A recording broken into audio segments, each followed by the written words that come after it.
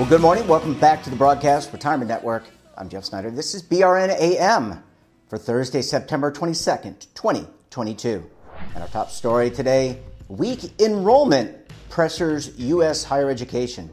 Well, joining me now to discuss this and a lot more, Emily Wadhwani is with Fitch Ratings. Emily, so great to see you. Thanks for joining us this morning. My pleasure. Really great to be here. And we're going to be talking about higher education enrollment. You and the Fitch team just released a report on, I guess, measuring that enrollment. Let me just start off with a very broad and general question. How is higher ed enrollment doing vis-a-vis year over year? In the United States, I should say. Sure, yeah. We cover a lot of institutions in the U.S. and what we've seen really is that we haven't yet had any meaningful recovery, real recovery in enrollment since the outset of the pandemic. We've got spring 2022 data in the bag, and we've had 5 straight semesters of declining enrollment. So that's sort of where we sit today.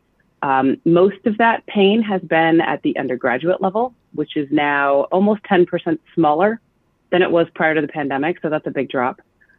What's really been the big driver in undergraduate enrollment has been community college enrollment, and that has been the most hard hit by the pandemic, as you might imagine. There is a nice story there, though. Graduate enrollment's been a bit steadier, and that's up about 5% since the outset of the pandemic. And so, really, what we're seeing is still pressured. We do expect this fall will look better, however. Let's break that down a little bit. I want to just kind of look at the data a little bit, and these are just general questions. Do you think that, based on the data, is it really just financial pressures that Americans are feeling? High inflation. I don't have to tell you. We all high gas prices, food prices, supply chain. Is that what's really underlying the lower enrollment, or is it a lack of valuing the higher education, or just concern? I just want to get your insight on this. Yeah, I would say that has evolved since the outset of the pandemic. Early in the pandemic, the concern was the health and safety of your immediate family and yourself. And that, coupled with the shift to fully online remote sort of delivery, a lot of students began to question, is this right for me? If we're not sure if we're going to be on campus in person in fall, am I going to do well? Am I going to have a good experience, good outcomes? And is it worth the health risk, really? And so that's what we sort of started with in, say, fall of 2020, after we've lived with this for upwards of 9 months, 6 to 9 months at that point. As we've progressed and sort of the immediate health risk, I think, has waned a bit, and colleges have gotten back to delivering in person and on campus, and you sort of get back to that pre-pandemic campus experience. Then the question became more a financial one. Are we in the same financial position? What's our college savings account look like?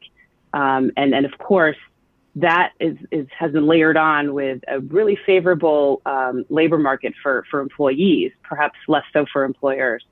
And once you spread that icing of inflation, some of the decision making has been to defer, delay, shift to part-time. And so all of those decisions have evolved a bit during the pandemic. But right now, it's really inflationary and labor pressures that the labor market that we think are two big drivers. Emily, last question for this segment before we go to a commercial break, and that is, are there specific types of schools that are impacted? I think you did mention community colleges, but for example, the elite, quote unquote, elite schools, I'm going to do that in double quotes, air quotes. Are there certain school types that are affected or inflicted with lower enrollment than others? Yes, we've certainly seen that this has had an uneven impact on schools depending on the type of school.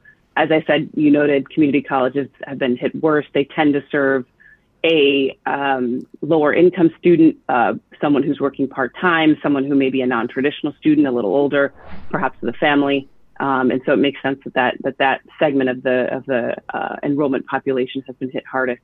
Beyond that, looking at the four-year college space, who's been the most hit really has been the less selective, those that have a sort of a thinner financial and competitive profile than some of their peers. Obviously, the schools that have the wait lists and, take 10% of their students, they've fared remarkably well through the pandemic and certainly into this fall. The schools that have faced the most pressure tend to be a little smaller, a little less competitive, and unfortunately, oftentimes have a thinner financial cushion to withstand any drop in enrollment. Of course, one student to a school with 100 students means a lot more than one student to a school with 10,000 students. And so those schools have certainly felt an outsized impact from any decline in enrollment. Well, Emily, I need to take a very quick break. When we come back, we'll talk more about enrollment and what to expect coming up this fall. You're going to want to stay tuned right here on BRN AM.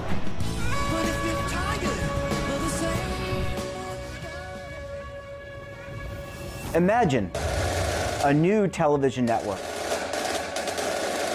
that will make you richer, healthier, and in control of your financial future.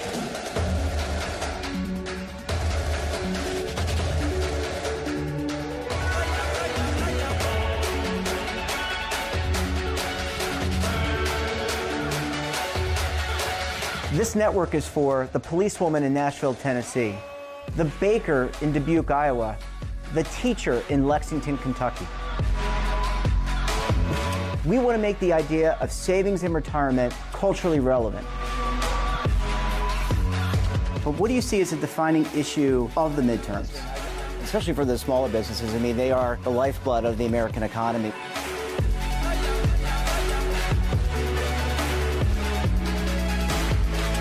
Featuring exclusive interviews, current affairs, and docuseries. 33 years old, you retired early. The philosophy is money only matters if it helps you live a life that you love. But you got to start thinking about retirement as soon as you get in. The Broadcast Retirement Network will drive very high engagement with premium partnerships. So this isn't retirement and savings for your parents or grandparents. This is for all Americans. And we're going to change the way you think about money.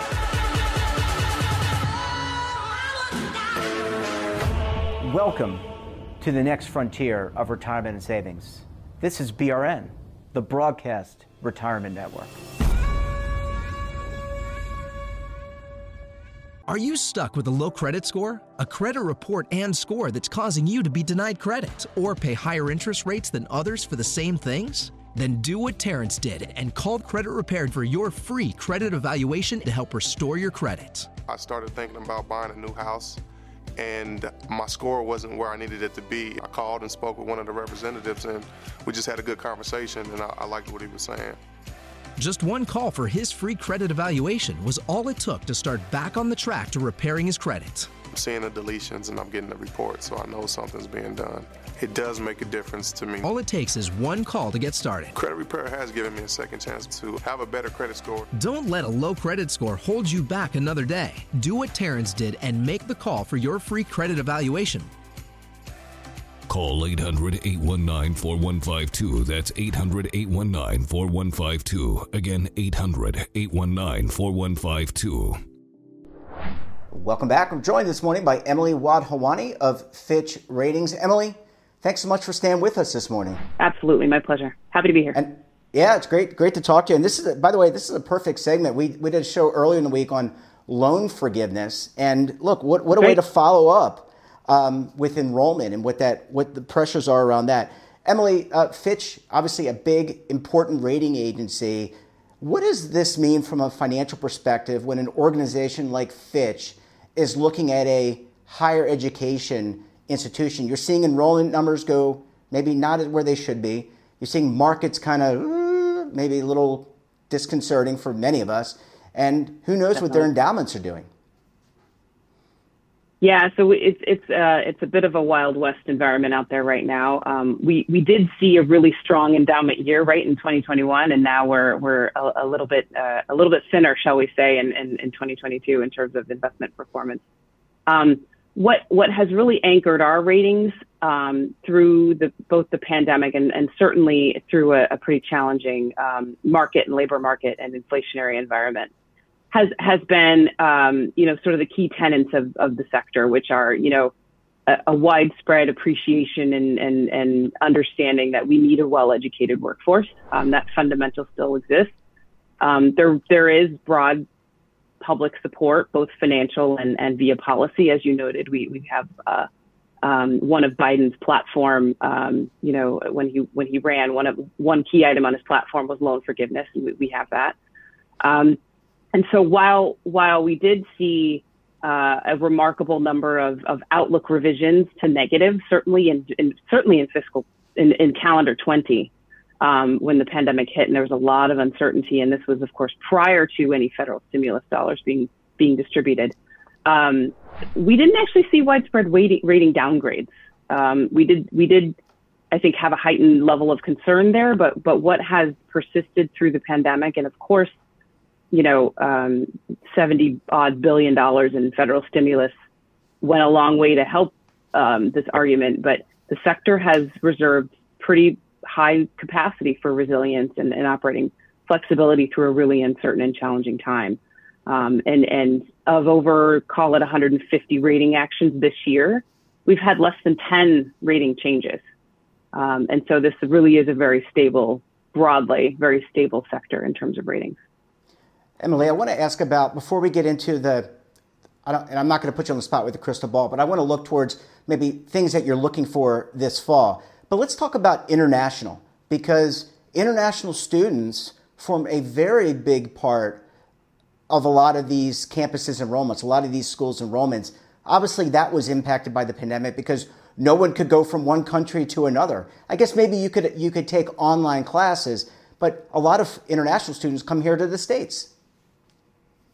They do. They absolutely do. And that has been a challenged segment of our enrollment for even pre-existing the pandemic. That was a student population that was already sort of pressured under the prior administration, and visa and enrollment numbers had fallen pretty much consistently year over year, starting in say 2015 or so. Through fall of 21, at least, we had seen sort of 6 years really of declines. Bright spot. This is actually a bright spot. We can say with some moderate confidence that we do expect international enrollment will uptick this fall, this current fall of 22.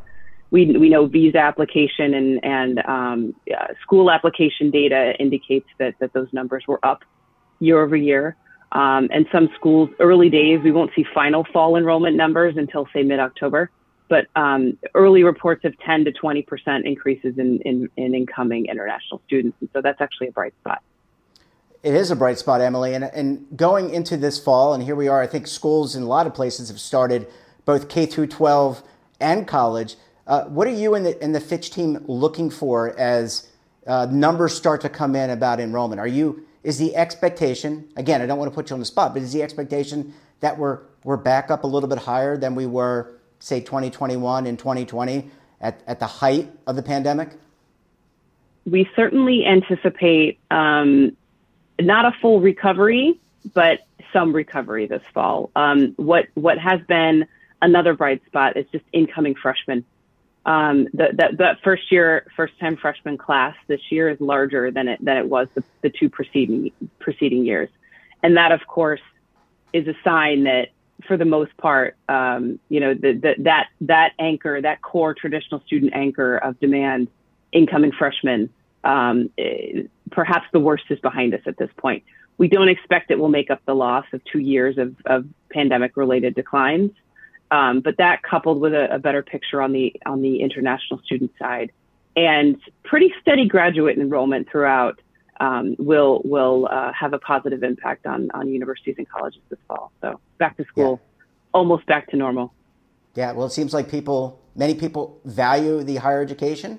That's important to know, and we're going to look forward to future reports from Fitch Ratings. Emily, great to see you. Thanks so much for joining us, and we look forward to having you back on the program again very soon.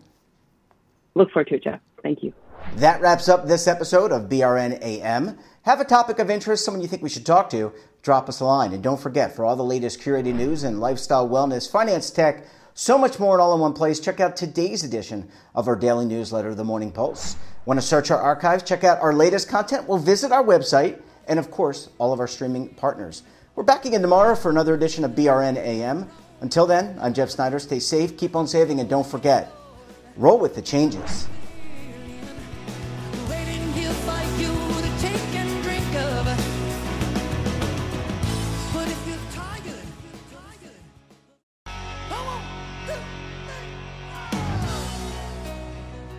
Now is your opportunity to co-create content around any topic on the First Lifestyle and Wellness Network. Reach a global audience through our platform and co-own exclusive branded content. All of our programs are available on demand and also as audio-only podcasts, so you can take us on the go. Broadcast Retirement Network, available anytime, anywhere, and on any device.